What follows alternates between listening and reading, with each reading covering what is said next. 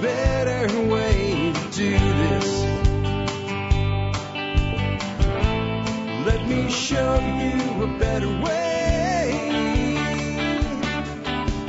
Hi, folks. This is Jack Spirko with another episode of the Survival Podcast. As always, one man's view of the changing world, the changing times, and the things that we can all do to live a better life if times get tough or even if they don't. Coming to you once again from Hot Springs Village, Arkansas, high atop the Highway 7 Ridge Line from TSPN. That's the Survival Podcast Network headquarters. Today is Monday, March 26th, 2012, and this is episode 866 of the Survival Podcast. And I know what you're thinking. It's Monday, and that means it's time for a listener feedback show. Normally that would be the case, except this week, the listener feedback show will be on Tuesday, not Monday, because I had to go out of town for the weekend. My wife was having some oral surgery and spending some time down in Dallas. She flew down on Monday, so last week, so I had like a week as a bachelor, and then Friday last week I cruised down, and actually Friday last week I recorded the show for you, so it would be here for Monday, and we have a big announcement today as part of the show, and Rob Gray from AOCS, American Open Currency Standard, is joining us to talk about AOCS, the AOCS marketplace, gold, silver, and copper in general, and it should be a great show. Rob's third appearance on the show, and you know I only bring back people when I really like them, like Steve Harris and Paul Wheaton, I guess, are some of my all-time returning guests. And Rob's getting up there with 3 returns. That's quite a few. Before we get Rob on the air, though, let's go ahead and take care of our sponsors. They do a lot to help take care of you. Sponsor of the day number 1 today, bulkammo.com. Say it before, say it again, because it's the truth. Gun, no ammo, overpriced club. Simple as it gets. Gun, little bit of ammo, no training, no work, no really putting it through its paces and training with it and coming up as an operator. A little bit better than overpriced club, but it doesn't really help a lot either in certain situations. You need ammo, you need lots of it, you don't want to pay too much for it, and you want great service. So you need it in bulk. And where are you going to get bulk ammo? Well, at bulkammo.com. That would be the place I would go get it, specifically for your common calibers, your 9mm, 45 APC, 223, 762. You know what I'm talking about. 40 Smith, all of that good stuff, you will find it at bulkammo.com. Lightning fast shipping. Best pricing you'll find anywhere, and excellent, excellent service. Again, bulkammo.com. Next up today, MERS-radio.com. That's M-U-R-S and then a dash and then the word radio and then a .com. MERS Radio is a great way to have secondary communications on your property with a range of about 1 to 2 miles, no license required, far more reliable and far more private, not truly private, but far more private than the stuff that you will buy at, let's say, Academy Sports and Outdoors or any of the other handheld radios. Also has base stations that can sit in your home, be plugged in, and always be on, so somebody can take a handheld when they go out. And you can add security to it through the use of motion detectors. MERS radios are an awesome way to provide security and secondary communications on your property. 5 frequencies and 5 sub-frequencies that you have to work with. 4 sectors from your sector detection. It's a great, great tool. And Rob over there, you know, he only has a handful of products. I'm talking like, I don't know, maybe a dozen or maybe 18 total products at the most. And that means that anything you buy from him, you're going to call him up and say, look, I want to do this. And he's going to go, you need this, this, and this, and this is how to put it together. And you need this one other thing that I don't sell, and here's where to get it, and here's how much it costs. Or he's going to go, no, you don't want my equipment to do that. You know, I mean, that's what you're going to get from Rob Belleville. Absolute spot-on knowledge of everything he has, because he doesn't try to be like the Amazon.com of the communications world. He specializes in the stuff that he believes works best for the situation he's trying to address. So check him out today, because if it's right for you, you can't do better. And if it's not right for what you're looking for, he's going to be honest with you and tell you that. That's the type of person I'm looking for in a sponsor. That's how I feel all my sponsors are. Check them out today, MERS-radio.com. Best way to find MERS Radio and all of our sponsors, go to thesurvivalpodcast.com. Click on their banners in the right-hand margin. Next up, remember, you can connect with me at Facebook, YouTube, and Twitter. Links to all of those are at my website, thesurvivalpodcast.com. Last but not least, do consider joining the Member Support Brigade. If you do that, you get exclusive content available only to members. And you can join that just by going to the survivalpodcast.com, clicking on members or the Member Support Brigade banner. And it costs $50 a year or $5 a month, your choice. That comes out to about 20 cents an episode to support the show, and you get a lot of great stuff. You get discounts to over 32 supporting vendors. You get over $150 worth of free ebooks from day one you can download. You get some videos that are available nowhere else. I've done what I can to make it a really great return of investment for you. Those of you that are international listeners, I've gotten some emails from people like in Australia or Canada, what can you do for us on discounts? And the reality is, at this point in time, I can't do a lot on the discounts for you. Some of my supporters do ship internationally, and they'll give you the discount. The shipping just becomes expensive, and I don't have the resources to build an international discount program at this time. It's not that I don't want to; it's that I can't. Those of you that are here domestically, I believe this thing pays for itself over and over again. But I would say even to the international listener, hey, I do have some of them that are MSB members, and you're supporting the show. And again, there is $150 worth of free ebooks. And you get one more thing I think a lot of people email me about. I want every show you've ever done. I don't want to go through and manually download them. iTunes only has the last 50. Every episode that's ever been done in the Survival Podcast as part of the download area of the MSB can be downloaded in zip files of 24 each. So you might want to check into that. With that, I do have the housekeeping wrapped up, and I'd like to introduce once again Rob Gray. Rob is the founder and president of the American Open Currency Standard and the AOCS marketplace. He's here to talk to us about gold, silver, and copper and the role that they should play in barter. Not just investing, but how to actually use these things today to build relationships, to build barter, to build a marketplace based on value instead of Federal Reserve space credits. Hey, Rob, welcome back to the Survival Podcast for the third time, man. I am very, very under the weather today, but alive and happy to be here. Well, hey, I know you've had you on twice before, but just for people that maybe are tuning in for the first time, we did a big show on silver last week, and I talk about the topics of metals all the time. But AOCS is kind of a different level, I guess I would put it in, from just buying coins. Can you tell people a little bit about the history of AOCS and what AOCS actually is? Sure. American Open Currency Standard tries to take the concept of gold, silver, and copper store of value one step further to get people to actually use it as money. I think that there are a lot of things wrong in this country right now.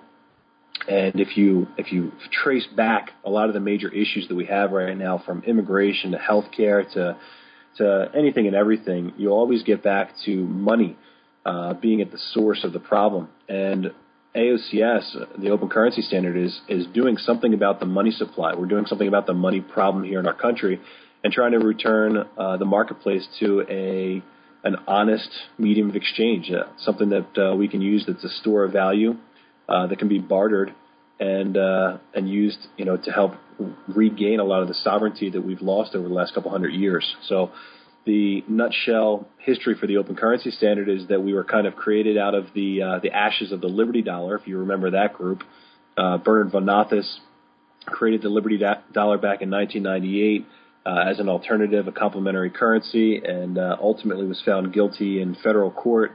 I think that was early 2011 of counterfeiting, of all things, and similitude issues. So he was making coins that apparently resembled existing U.S. coinage too much and was out there trading them as if they were dollars, and the government didn't really like that a whole lot. So we changed a lot of things that Bernard had originally designed in the Liberty Dollar model and came up with the Open Currency Standard, where we create coins that are unique and don't look anything like existing U.S. coinage. They are not called dollars and don't have the word dollars on there anywhere. And they're also designed to be circulated in our own private barter marketplace so that people aren't out there trying to trade these things at Walmart and Best Buy and other places that aren't really set up to accept a complementary currency. So we took that concept, expanded it, changed it a little bit, and turned it into something that's really doing very well and gaining a lot of traction out there in the alternative marketplace. So that's AOCS in a nutshell.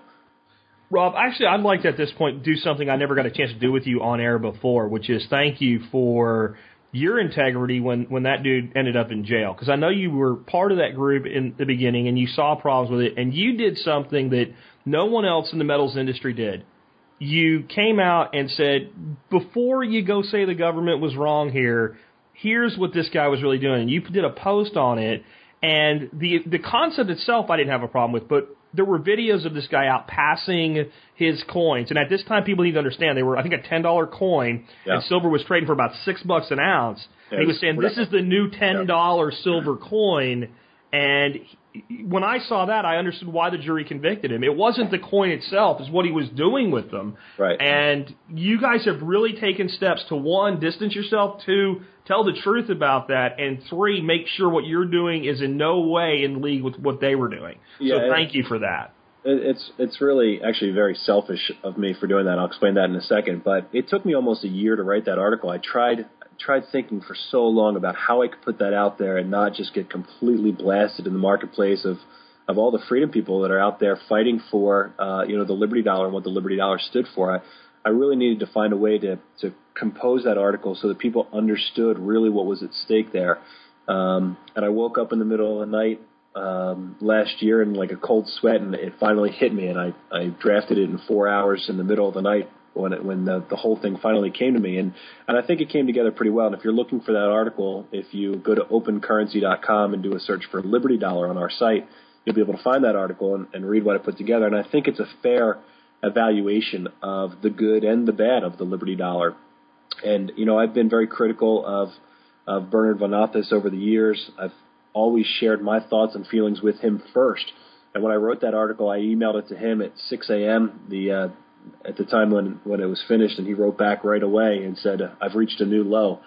So I don't think he was totally impressed with the article that I put together, but I do believe that it was fair. And the reason I think that it was more selfish than anything else is because we were starting to get a lot of negative feedback from people calling us and emailing us saying, hey, watch out, they're coming to get you next. They just took out the Liberty Dollar. We knew this was going to happen. You better watch out because you're next on their list. And I keep saying, no, we're not next on their list. We're doing something completely different than the Liberty Dollar. Yes, we mint coins. Yes, we trade them and they have a currency value. But no, we're not out there doing it the same way that the Liberty Dollar was doing it. And this banana republic that we live in here, the court system is very strange. So I don't really think that I have a good, solid legal foundation that I'm standing on top of here saying, well, we're following the law, and therefore we're not going to get in trouble. I don't believe that the government at any time couldn't just change the law or change the definition of the words and come after me. But I think that we are doing the complementary currency in a morally and ethically different manner. And I believe that's what not only has kept us out of trouble so far, but would also keep us out of trouble if we ever had to get in front of a jury. If we get in front of a jury, we say, listen, we're making these things. They don't look anything like U.S. coins. There's no possible way somebody could get confused when they see a Dick Cheney Neo coin show up at their business. This thing is a government coin. It's just very, very unlikely. We don't call them dollars. And not only that, but we have told people time and time again that if you want to spend these things, go out there and do it in the spirit of honesty and integrity. Let people know that this is a voluntary currency. It can't be deposited at the bank. It can't be spent at Walmart. And, go out there and spend it in our own private marketplace. But let's circulate these things where people actually want to get them as opposed to where people have to be tricked into receiving it. I'm not saying that was the Liberty Dollar mission, but like you said in some of those videos, it sure seemed that way. Yeah. And so I wanted to really point out in that article that we weren't expecting, and we're still not expecting, the same problem that the Liberty Dollar had. So, like I said, it was a little bit selfish that I put that together, and I wanted to get that point across, and also, put my 2 cents in about why the Liberty Dollar got in trouble without totally blasting the Liberty Dollar. And I think I was able to accomplish that in the article, and I want to thank you for your kind words. It means a lot to us. You put it to bed for me because it wasn't when it first happened. It was like the judicial decision was coming down when he was convicted. That's when everybody went nuts about it. Right. And on the surface, as I looked at everybody blogging on it, I went, this is kind of screwed up. When I read your article and I looked at the video, I had to admit, if I had sat on that jury, I would have voted for a conviction. I wouldn't have liked doing it, but man, the way he was passing that coin, I don't want to beat that up any further. It changed my view, and it actually made me understand what you're doing and why you're doing things your way a little bit better. So, now you mentioned this. Go ahead if you want to say anything else before we go on. Sure. The question at the end of the day was, did the Liberty Dollar intentionally and surreptitiously design the medallion so that it could be snuck past merchants and vendors? And I don't think that's the case. I think that that's really what the defense missed in the trial. They didn't make that case very well, and that's essentially what came across. The jury was convinced that the Liberty Dollar did do that, and I think that what we have to be cautious of is pushing forward the idea of freedom and liberty, but doing so in an honest and ethical manner, because if we don't, whatever results we get are going to be very short-lived. You can't trick people into freedom. You can't trick them into telling them the truth, because if you do that, it's always going to backfire on you sooner or later, and you'll end up losing whatever goodwill you created in the meantime. So that's really the core of what we've done. We've gone about it, and it's been very difficult. It's been a lot more difficult for us to establish our marketplace because of our policy of upfront honesty. But we're doing it, and it's getting done, and we're doing very well with it too. On your marketplace, you guys have been really working to try to establish that. And you have how many vendors are part of that now, and where can people find out more about that? Well, we just launched recently AOCSmarketplace.com, which is a great site where you can go to see some of the vendors that are out there, and also if you are somebody that's willing to accept payment in some form of trade or another, to register your business. And one of the keys about the website is it's not just an AOCS face value silver business. If you are willing to trade at all, we'd love to have you in our marketplace. Let us know what you're willing to trade for. Let us know what your terms and conditions are for what you're willing to trade. If you're a plumber, maybe you need cash for all of your parts and your toilets and your fixtures, but you'll accept silver or chickens or eggs for your time or your labor. So the AOCSmarketplace.com website is the place to go to find all the merchants that are out there that are actively participating in our barter economy. Now, one of the things we haven't migrated over yet from our old website is our listing of all the barter groups that we have reciprocal relationships with. And I think that's really my claim to fame, Jack, is that I was able to figure out the equation, the model, the format for linking silver in with all the existing trade exchanges that are out there. You've got ITEX, IMS, Do Barter, Merchant Trade. You've got hundreds of barter groups all across the U.S., and they've done exactly, essentially what we're working to do right now, which is establish a group of people that are willing to trade with each other. And one of the things I discovered early on in my career here was that we could take our silver currency and trade it at least 1-for-1 with all these other barter group currencies that were out there. And so we've compiled a list of more than 27,000 merchants that are part of these other barter groups and exchanges that we can and do trade with. And I just haven't migrated that data over to AOCS Marketplace yet. But look forward to that being there in the next 30 days or so as we get that list cleaned, categorized properly, and posted to the new AOCSmarketplace.com website. And you guys, you trade your currency with let's call it a value, a credit value, I guess, or you said that one time, we don't even really know what the number means, but like a 1 ounce silver is a 50, a 1 ounce copper is a 2. Yeah. How does that work out with exchange rate? Is that up to the person that's taking the silver and gold or copper? Yeah, the marketplace always determines the rules for trading. The face value, we could put a face value on the medallion. The face value right now on a 1 ounce medallion is 50. 50 what? 50 units, $50, 50, I've heard it called lots of different things, but it's space credits. Yeah, it's certainly not dollars. Yeah. So the face value right now on our standard medallion, which is a 1 ounce silver round, is 50. And the marketplace decides for themselves how that works. And what that means is that we don't ever expect to go into a business and say, if you want to be a part of our thing, this is how you have to do it. What we do say is if you want to be a part of our network and you want us to actively promote you, we'd like you to do it this particular way. And if the merchant wants to do that, then that's great. Then we can easily and accurately promote them out there to our network of people that want to spend silver. If they want to specify their own terms, they're more than welcome to do that. Some merchants will only accept silver at spot. I frown on that because I think that silver's worth a whole lot more than spot. I think that everybody out there will agree that silver's worth more than spot, if not just for the minting and shipping and insurance that you have to pay to get a 1 ounce medallion. But the merchants are always welcome to decide for themselves what exchange rate they're going to give to a consumer. What we ultimately want to see And what a lot of merchants are doing now, thankfully, is just giving us a price in ounces. I have a friend that teaches a Constitution class, and his price is always 2 ounces of AOCS for the class. That way he can change his price from $100 to $150, but it's always 2 ounces of AOCS for his class, and he's happy. So the exchange rate is always decided by the marketplace. All we do is we give them a suggestion on a model to follow that helps them get rid of Gresham's Law and gives the consumer some sort of incentive to spend it.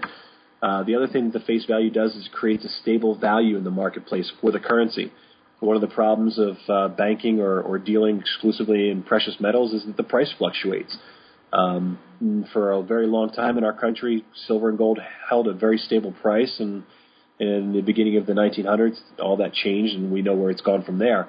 But if I'm a merchant and I accept an ounce of silver for $48.70 at the high and I go to spend it for $32, I've lost a third of my purchasing power just because some goofballs up on Wall Street at some bank somewhere are manipulating the price. And we don't think that that's right. We'd like to see money have a stable value. In fact, it's one of the key properties of money, has to have a stable value to work. And as long as the longer that it stays within your barter economy, the more stable it is. Because the only time we run into instability issues is when somebody wants to exchange it for Federal Reserve space credits. Those are the real space credits, and then go outside the barter group. So the way to keep the strength in the currency is to keep it inside the economy. Yeah, that's what a lot of people have a hard time understanding about AOCS currency, and for whatever reason have a very easy time understanding about the U.S. dollar. It's like, well, wait a minute, this ounce of silver you say has a face value of 50 space credits, but on the open market right now it's only like 32 or 33. Well, think of a $50 bill. That thing's got a face value of 50 space credits and has an intrinsic value of, a penny or two. So people trust the U.S. dollar because one simple reason: they know where they can go to spend it. They know that there's a network of merchants and business owners out there that are willing to give them $50 worth of value in exchange for that 50 space credit note. AOCS currency is really essentially no different than that. There's a network of merchants out there that all exchange it at the same rate. And like you said, the only time that somebody ever quote-unquote loses out is if they want to leave and exchange it back for the Federal Reserve space credits. So as the currency circulates inside of its own economy, it has a very stable value, and that value doesn't change, and it might be worth 31 or 34 or 33, but it doesn't ever matter because it's not looked at as a commodity inside of that marketplace. It's looked at as a currency. It takes a little while to understand that concept, but like I said, that's one of the biggest challenges that we have. One of the places people can really see that for themselves is U.S. coinage. So if I look at something like a 1925 peace dollar, 90% silver, it's not an ounce. Some people think they're an ounce. It's about 0.77 of an ounce. But right now, today, that is still worth on face value $1, right? Yeah. And it might sell for more for numismatic value, but the silver value of it's about $25. Right now, if you wanted a dollar coin, you'd probably end up with a presidential dollar, and the melt value of that thing is 6 cents. Right. And I think people need to kind of step back and understand that when silver and gold coins traded, it wasn't that you were going to go exchange it for something else or buy it for something else. It was inherently seen as having a certain value in the marketplace in of itself. Yeah, and I don't know, really where that started to become unhinged. I think that, when silver and gold started to be used as industrial raw materials, I think that that's maybe when that started to come unglued, that whole difference between the commodity value and the currency value. Does that make any sense at all?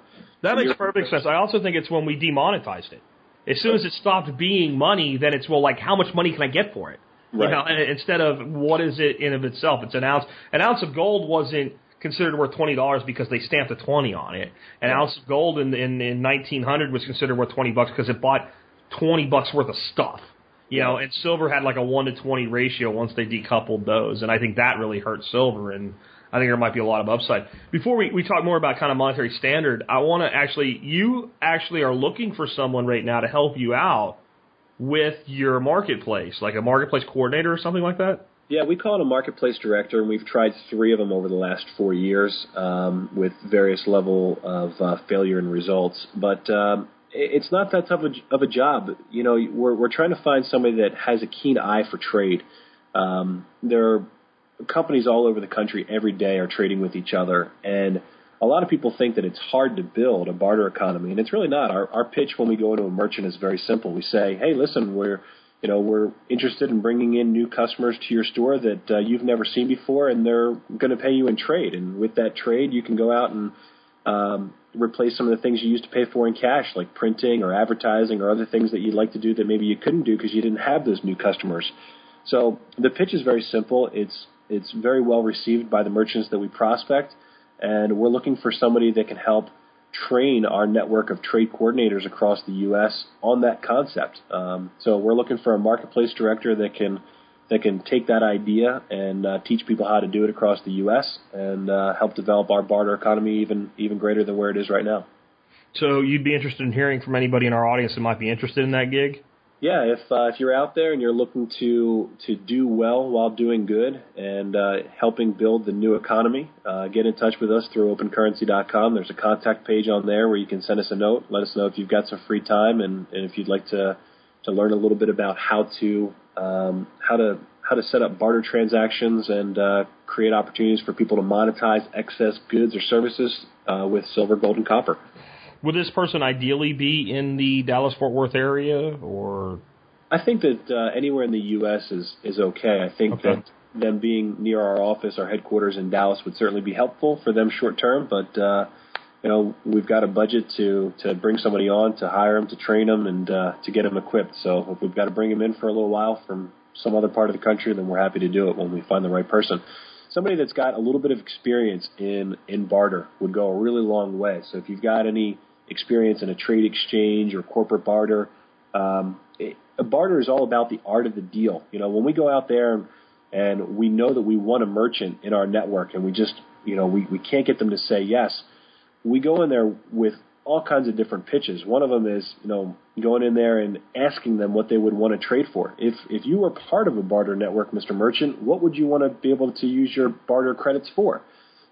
They give you a couple of answers. They'll always tell you something. We go out to that business that they say they need. We go out there and we ask them what they'd want to see, and we keep working that until we find a match. And as soon as we find two businesses that are willing to trade with each other, we can bring them into the network. So my point is that we need somebody that's a little bit creative, that can see the art of the deal. And if somebody feels like they have that capability, please get in touch, and we'd love to welcome you to the team as our marketplace director. Awesome.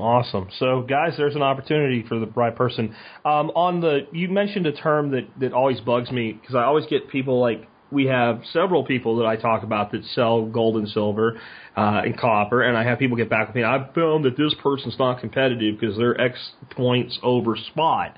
And I don't think people really understand what a spot price is and how it works, and no one really sells coins at the spot price for the base metal. At least if they do, they don't do it for very long. Yeah. Could you kind of explain how that works, what goes into producing a coin?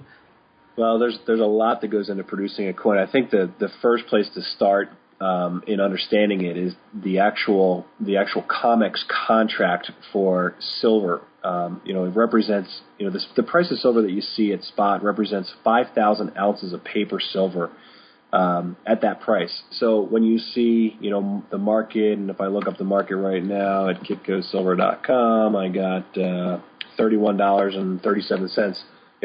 That's when you're buying 5,000 ounces of what we call paper silver. So 31.37 times 5,000. So when you're ready to buy $156,850 worth of silver, but you really have no intention of taking physical delivery of that, then you can get that $31.37 price that we see on the open market right now. Every step that you get away from that 5,000 ounce paper contract, the price goes up. So you say, well, I'd really like to take physical delivery of this stuff. Well, you might have to pay an extra 20 or 30 cents for it now, and you have to pay for shipping and insurance to get it. And then you say, well, I don't really actually need 5,000 ounces. I only need like 50 ounces. Well, you're not going to get the quantity discount then. The price goes up. And you say, well, I'd like them, chopped up, that silver chopped up into little itty-bitty rounds. Well, the price is going to go up. And I'd like to have them somewhat shiny with a picture stamped on them. And the price goes up.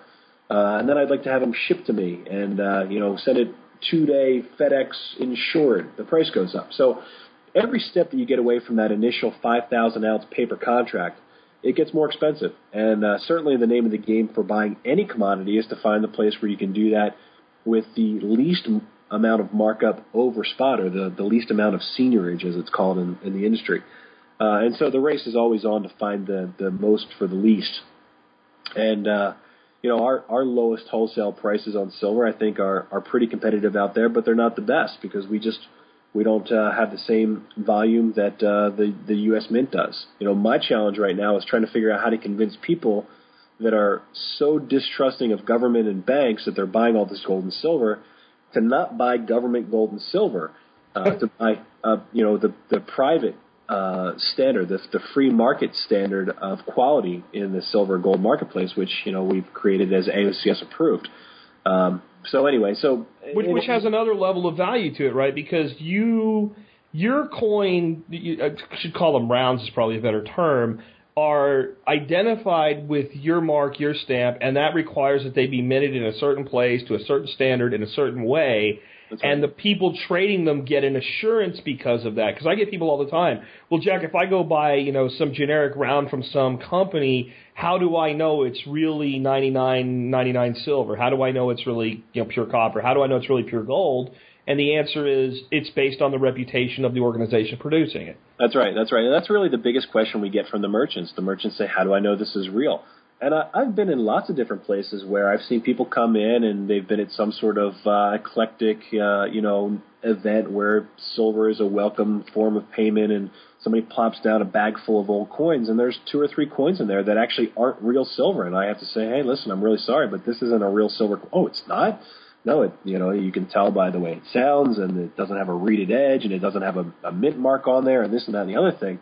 So merchants want to know how they can really trust a medallion's weight and purity, and that's what we've worked so diligently over the years to build, is that brand of excellence, so that when a merchant looks at one of our medallions and it says AOCS approved, they know that weight and purity is guaranteed by the American Open Currency Standard, and we will trade out 1-for-1 anything that doesn't match that standard. And like you said, we keep a very close eye on the production because that's where it all begins, making sure that we've got silver supply coming in from trusted sources, making sure that it's minted to spec. There's a lot that goes into that, and that's one of the reasons why our medallions are a little bit more expensive than most of the other generic bullion that's out there, but it's something that can be trusted. Yeah, absolutely. Let's talk a little bit about copper. Copper's hot right now.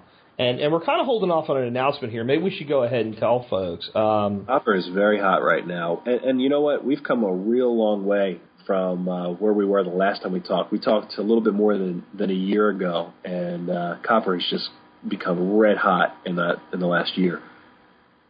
Yeah, and because of that, and because we put together a coin with you, because in our gear shop's been closed temporarily and things like that, people have been asking me, where do I get the TSP copper coins from? And basically the answer has been, go to one of the other ACOS sellers and buy my coin from them, which doesn't really benefit the audience. It doesn't really benefit us at all. And I think we can do a better job for you. So we've worked with you, and we're going to be this week releasing a new website, tspcopper.com, where we're going to be selling your guys' copper rounds among other AOCS coins. That's right. So, I mean, that's going to be there. And there's going to be a discount for the MSB. And I just kind of wanted to go ahead and throw that out here in the middle, and we'll probably chat more about that toward the end. But, folks, that's coming. You probably right now can go tspcopper.com and find the store and buy some stuff. But people look at copper and they see it kind of as an industrial metal. But I've actually started to see economists call for, when they start saying, if we go back to a metal standard, there's only so much gold and silver out there, what they would call like a trimetallic standard.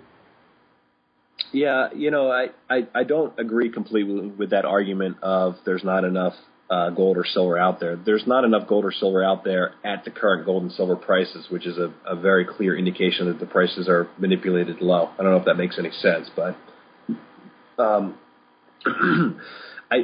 don't necessarily agree in the idea of a standard. I think that the marketplace should always be welcome to use whatever form that it wants. And we have the same challenge in the AOCS currency setup because we've got gold, silver, and copper. And people say, well, wait a minute.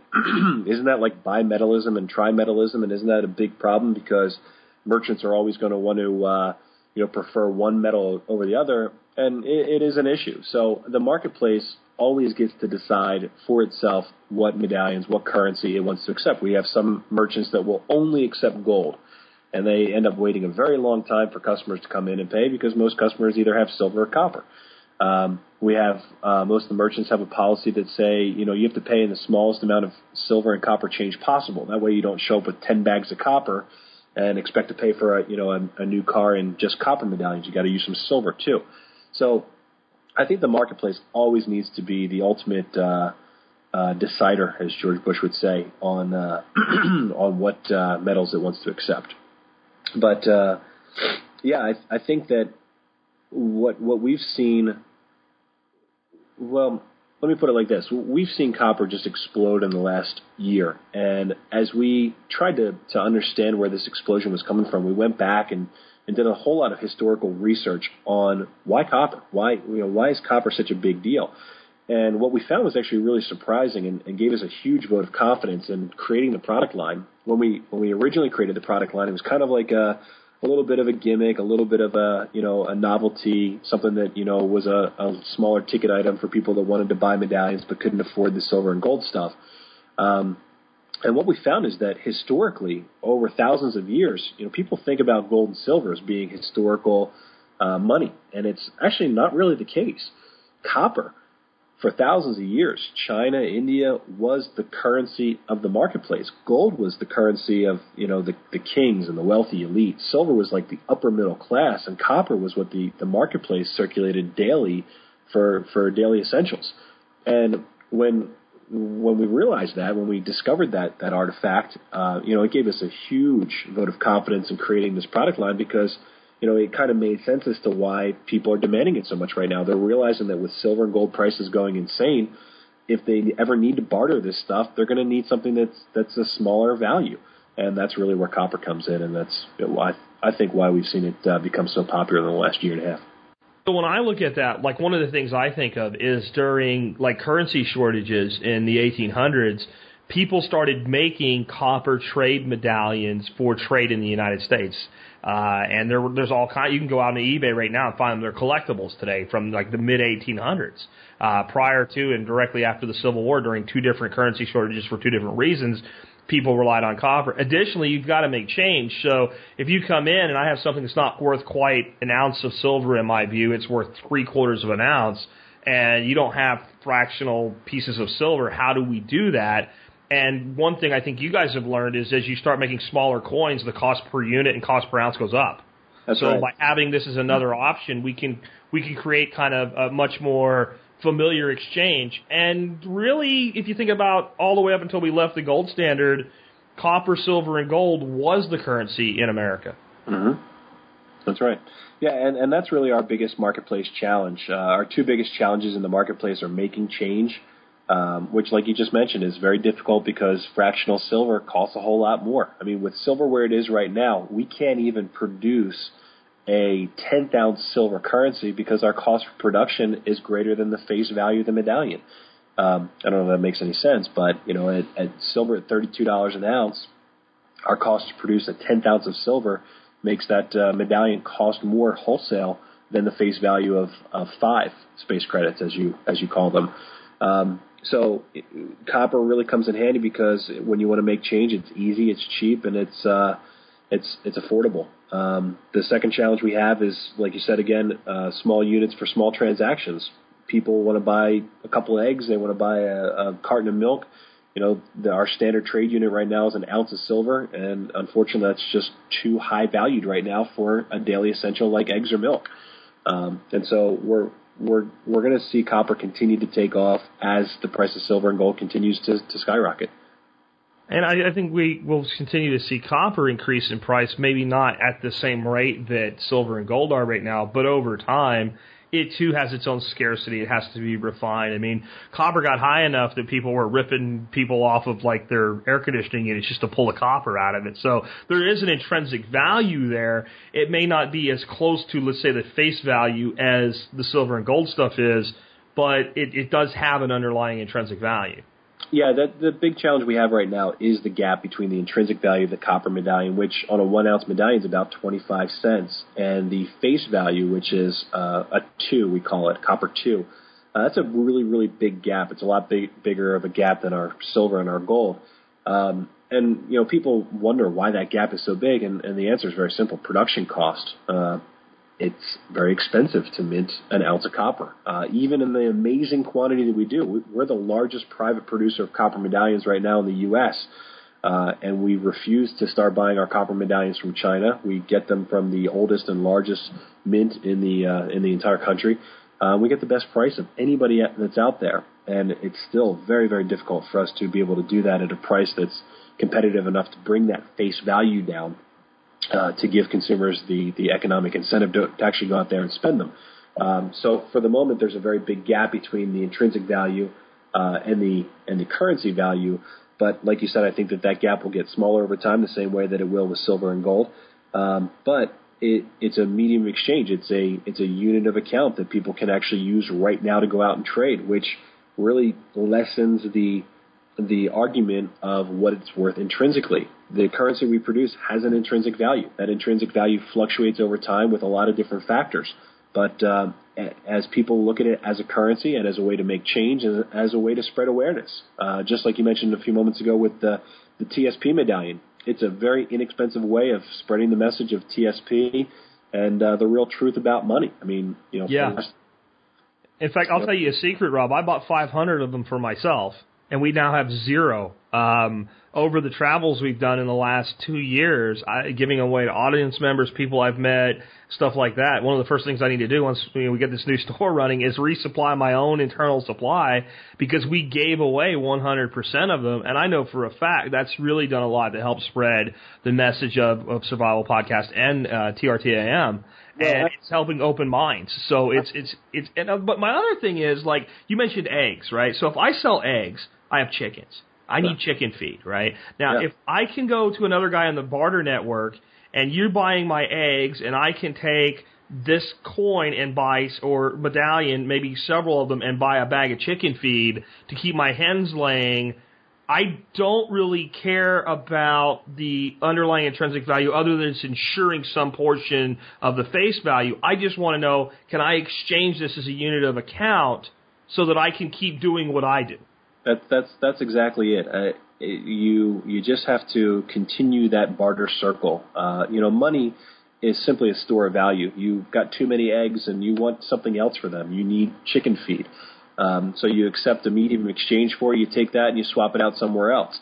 The U.S. dollar works because it's kind of been ingrained in our DNA that it works. I think that at some point, someday we'll wake up and find out that it doesn't work. And like you said, there's not going to be any insurance that backs up the promise of the U.S. dollar other than the paper that it's printed on. We saw that in the Weimar Republic right before World War II, where people were burning currency as opposed to taking that currency out to buy firewood for heat. There's no insurance with a paper currency. With an intrinsically valuable commodity currency, you've got some sort of promise backing it up that you don't have to trust anybody's word about. You've got something like silver or copper or gold. A lot of people say, well, wait a minute, if the lights go out tomorrow, I can't eat my silver, copper, or gold, so it's worthless anyway. And I hear that argument, but I don't entirely agree with it, because there are a lot of things you can do with silver, copper, and gold. Silver's got great medicinal properties. Copper's got great electrical conductivity properties. So there are a lot of things that you can do with these things other than just sit there and look at them. So, it's the currency is valuable, and it's especially valuable when you can continue to circulate it for things that you need, raw materials, chicken feed, all that stuff. And that just completes that barter equation. But I also say we don't just prepare for the complete total breakdown and abandonment of all societal functionality. We prepare for all different types of variables in between. And even if there is that full breakdown, there's also this thing called rebuilding. And during that rebuilding process, there has to be commerce. And people always rebuild. And I can go to any society that ever devolved, and I can show you rebuilding. And I'd say 90% of the time, I can show you that rebuilding occurring, falling back to 3 metals.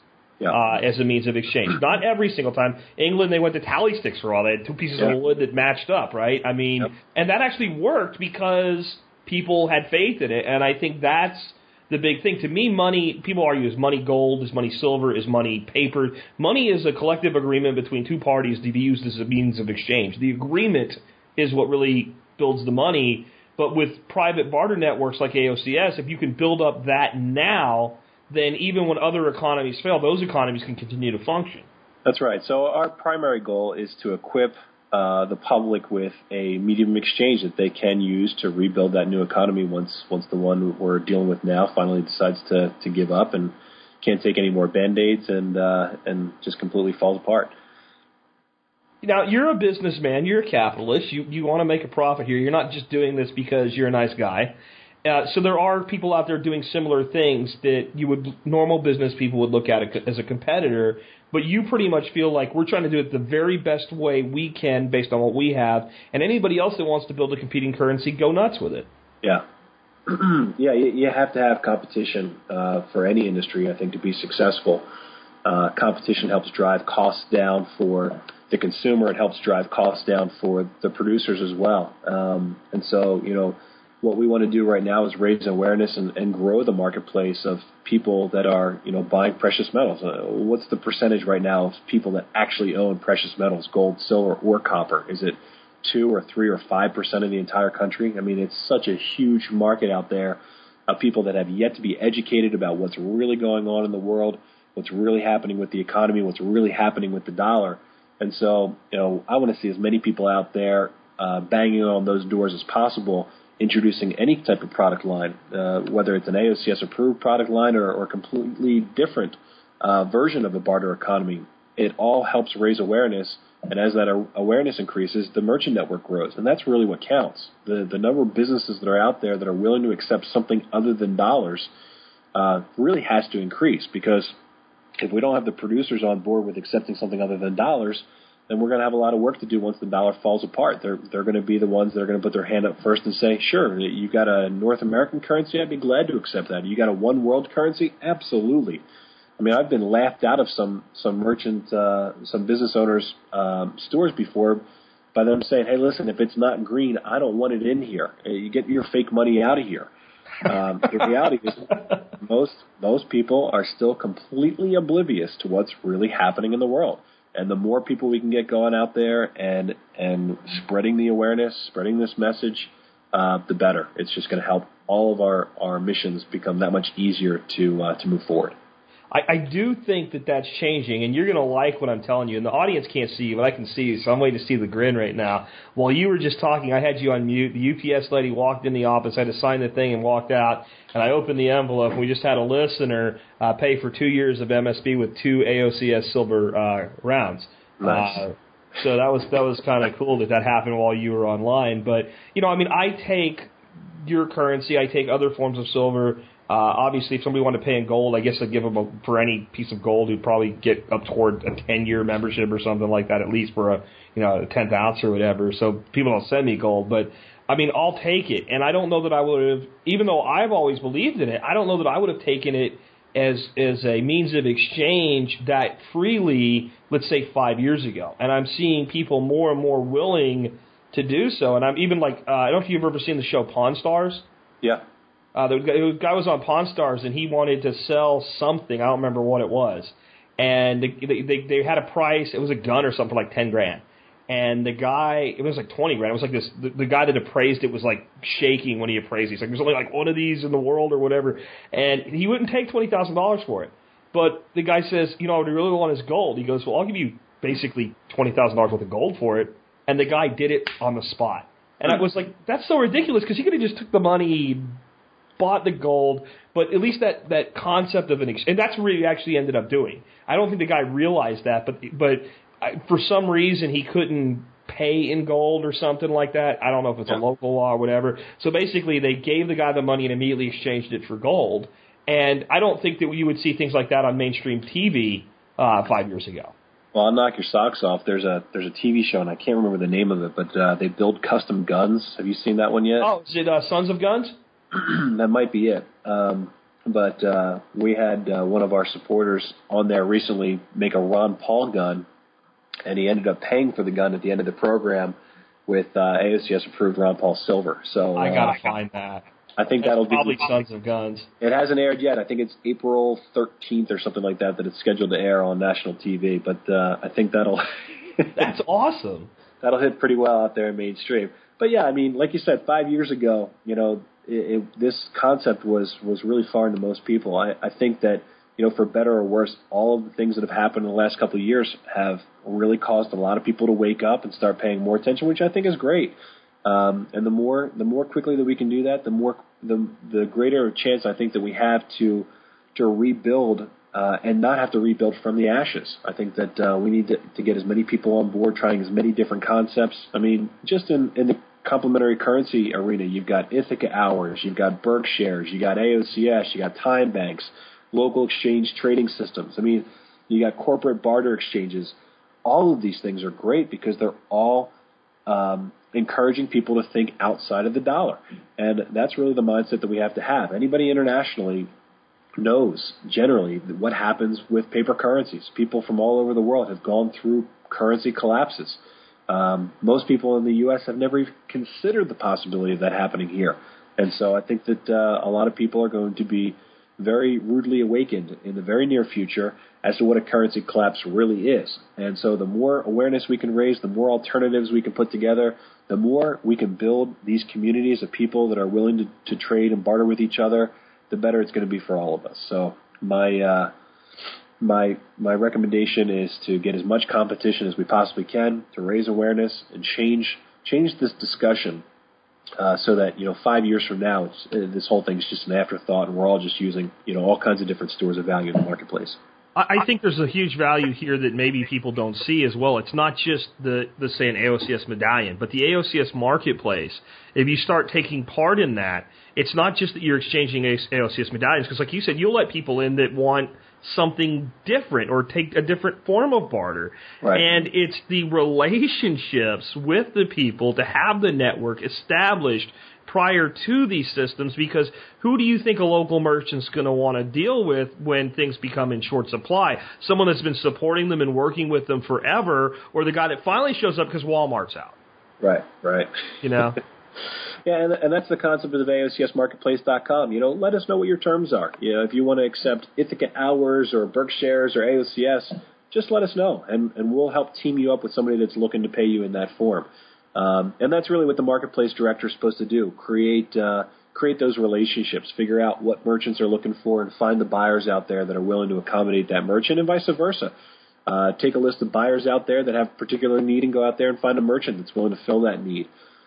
It's not that hard of a job, but I'll tell you right now, Jack, that a lot of people will say that we've got a job shortage here in the country. I think we've got a shortage of good, hardworking people that are willing to put in a day's effort for anything. So. You know, and I also think that there are a lot of people willing to put in effort, but they can't think outside of one particular type of effort, like getting their mind around the fact that, okay, if your job's gone, instead of bitching about it and waiting for the job to come back that went to China, create a new skill set, create a new marketplace, create something new, and go out and build value there. Yeah. Well, there are lots of good people. There are lots of things to do. I mean, we hire web developers and technicians and stuff all the time, and we're paying hundreds of dollars an hour for these guys, dozens of ounces of silver for projects, and it's, we pay the highest rates, and we still have a hard time getting and finding people. So there's work out there. There's money to be made. There's lots of money out there still. We just need to find the right people to go out there and get it with us. So one thing I want to cover quick on the copper cost on the medallions is you talked earlier about the spot price of silver. The spot price of copper is even more misleading, because the spot price of copper is based on what's like tons or something like that. I really don't understand the spot price of copper so well at all. So if you want to drill me on that, I'm just going to sound really dumb. So I don't know. I don't got it down in particulars, but I think it's some number of metric tons held in a paper contract is what the spot is based on. And then often people will say, well, if I go get burn up nasty wire and take it down to the junkyard, they basically pay me roughly spot on it as junk. So why is this coin $1.70 or $1.80? And the answer is because you wouldn't take that coin down to the junkyard and sell it for copper scrap. They're selling on eBay for more than you can buy them from a dealer right now. I don't understand why, other than I guess maybe people want one instead of a tube of 20 or whatever. But there's an existing market where people are already spending the money on these things at a fair value. Yeah, and like I said, I don't understand the dynamics so well of the copper spot market. I know a little bit about copper scrap buying because most of the sources that we use for raw material in copper is scrapped, recycled copper, which is really great. That helps the people that are looking for recycled material in our network very satisfied with our sources there. But it's the same thing, there's a big gap between the scrap market, the spot market, and the minted physical tube of 20 ounces in your mailbox market. And there are a lot of costs associated with that. And like you said earlier, I'm a capitalist and I need to make a profit as well. Driving forward the message of liberty isn't free. And the work that we do, I think, is very important. And if we weren't able to do it profitably, we wouldn't be able to do it at all. I'd also tell you this: the cost of your money in the Federal Reserve world is much higher, because when you go and you borrow from a bank with fractional reserve banking, you buy a $200,000 house. They create the $200,000 by making the loan, and it's 100% debt plus interest. Right. Where you guys even have you guys work with Free Lakota Bank, and they do investments and loans in silver, but they do 100% backing of what they do. That's right, and I was going to mention that earlier. I've got a couple of announcements coming out in the next few weeks from the bank that are really going to knock your socks off. They've got a whole set of merchant services now coming out because so many people are just fed up with groups like PayPal. I can tell you that we got a 1099 from PayPal for the first time ever. I got one too. It sucks. Yeah, it's insane. So we've got people saying, please give us some sort of merchant services so that people can use a credit card, pay me, and just have it deposited right into my account at the Free Lakota Bank. So we've got a solution for that coming out in the next couple of weeks. That's going to be pretty. Between what's going on right now with FATCA and merchant services and money service businesses and all that stuff, it's gonna completely change the game for a lot of people out there. So we're excited about that.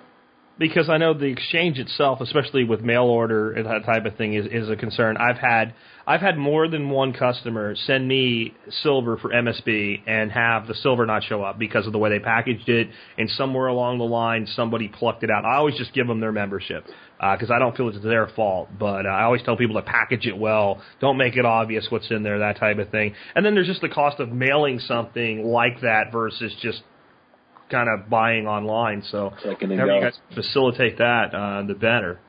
Yeah, I think that you'll be pleasantly surprised with how nicely this works. It's a couple weeks away, but I was just up in Pine Ridge again last week, getting all the details worked out for it and moving it forward. So it'll be exciting to see that come out. Yeah, I'm going to go deal with my CPA this weekend, and one of the questions I have for her, and she didn't have an answer last year, and now we got to figure it out, is, okay, so 1099 came from PayPal. Now, I have an affiliate relationship with, let's say, HostGator. Let's say that last year I made about $1,500 with them. Okay, well, they paid me through PayPal.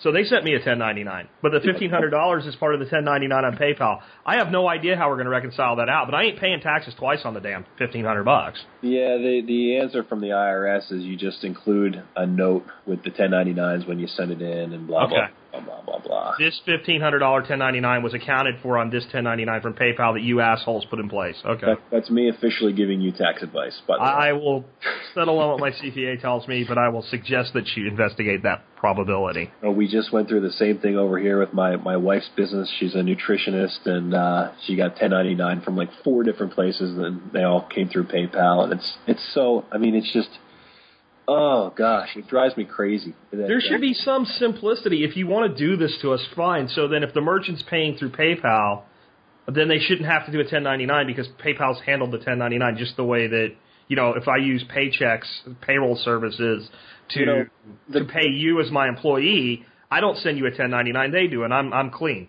the best thing about all this crap is that there's so much of it that nobody has any idea which ends up. I mean, it's just layer on top of layer on top of layer. It'll take them years to sort through any of this stuff. And by the time they finally get there, the system will fall apart. You know, I'm very confident at this point right now that what we're doing is going to outlast this system. I mean, every day the laws, the executive orders that come out are just so insane that they know the end is near. We know the end is near, and now it's just a race to the finish line here. And our job is to, I think, just be patient and outlast them. I mean, I don't know if I told you, but we're working on starting a mint right now in Dallas, and you know, it's an exciting project for us, and you know, we're an off-the-books business. We're not planning on being a registered entity. And people are like, wait a minute, how can you do that? Well, we're going to do it. It's just how it's going to happen, and we're going to outlast them. We're going to be here longer than they will be.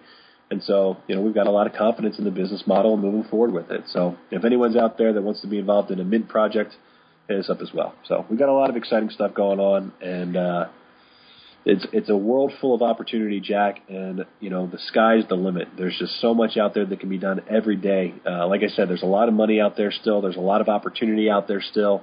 It's just a matter of having the courage to go out and find it, having the knowledge to go out and know what to do with it. So many people out there, you know, your audience, my audience, they're smart, they're educated. You know, they know what's really going on, but they haven't yet taken an opportunity to convert that knowledge to power.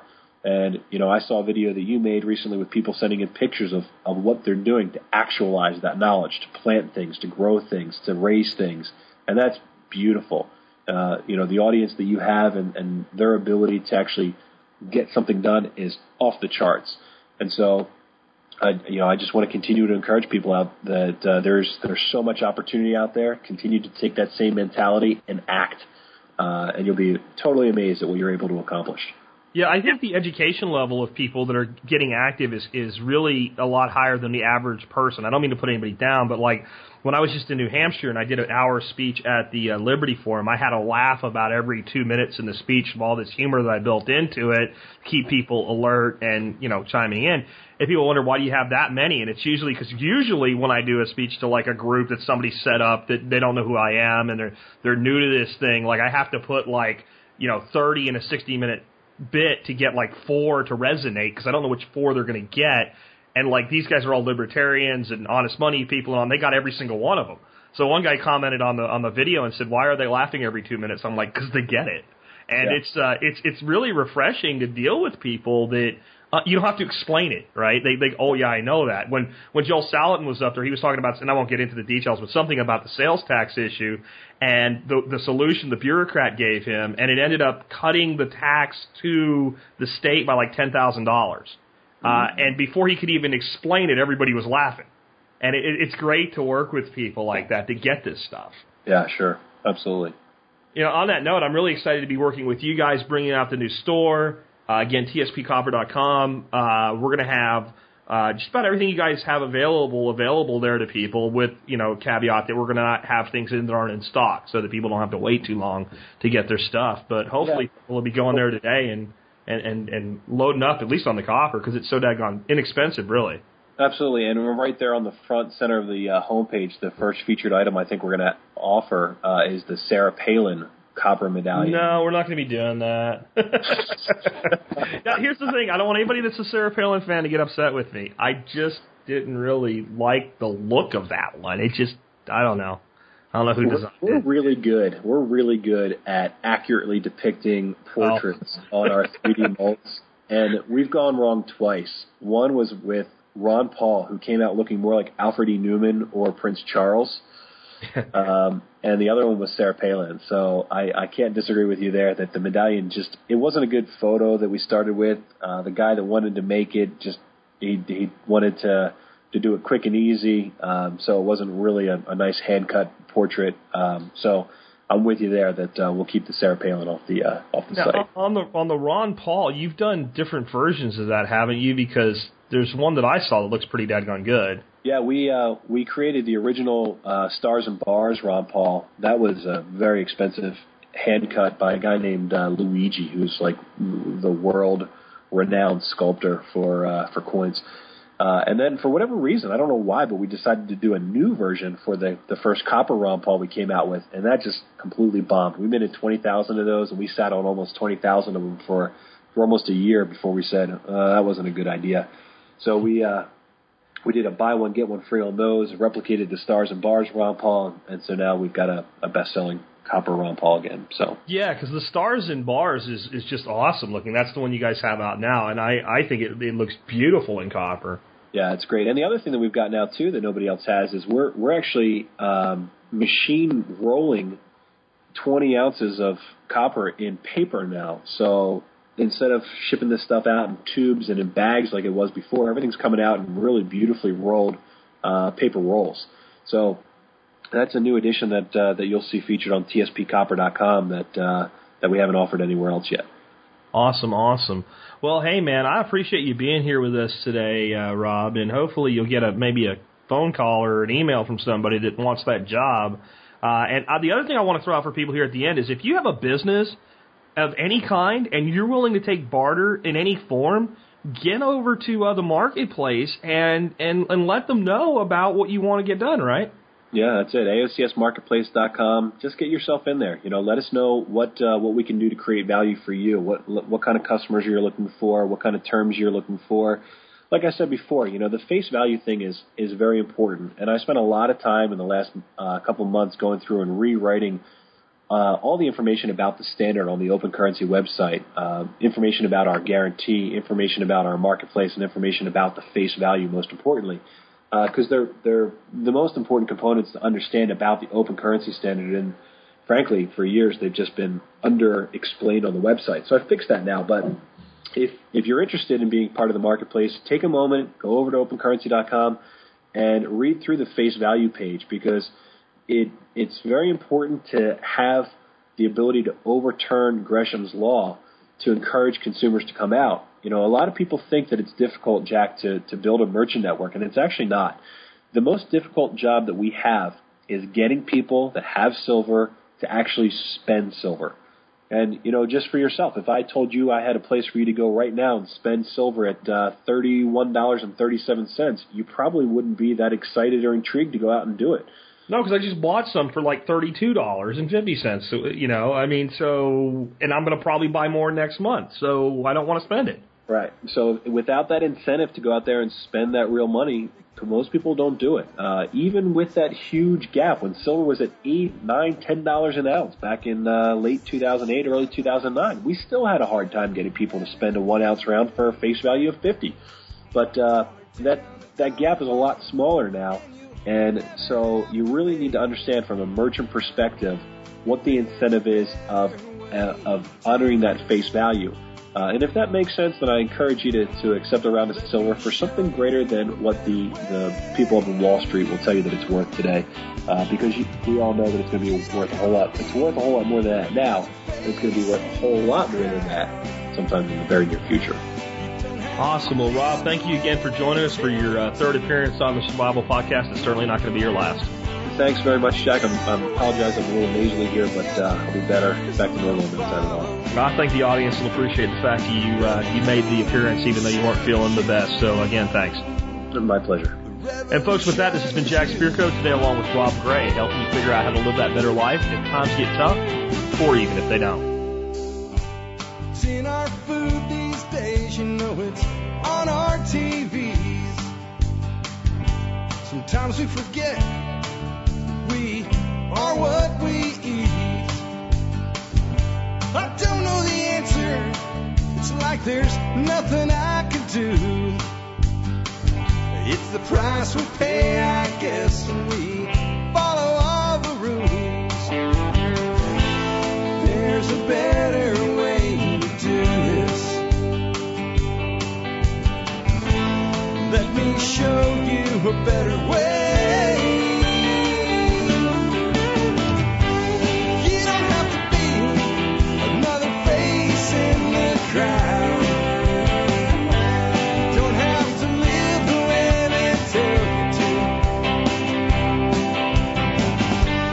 Make your own way and the others will follow.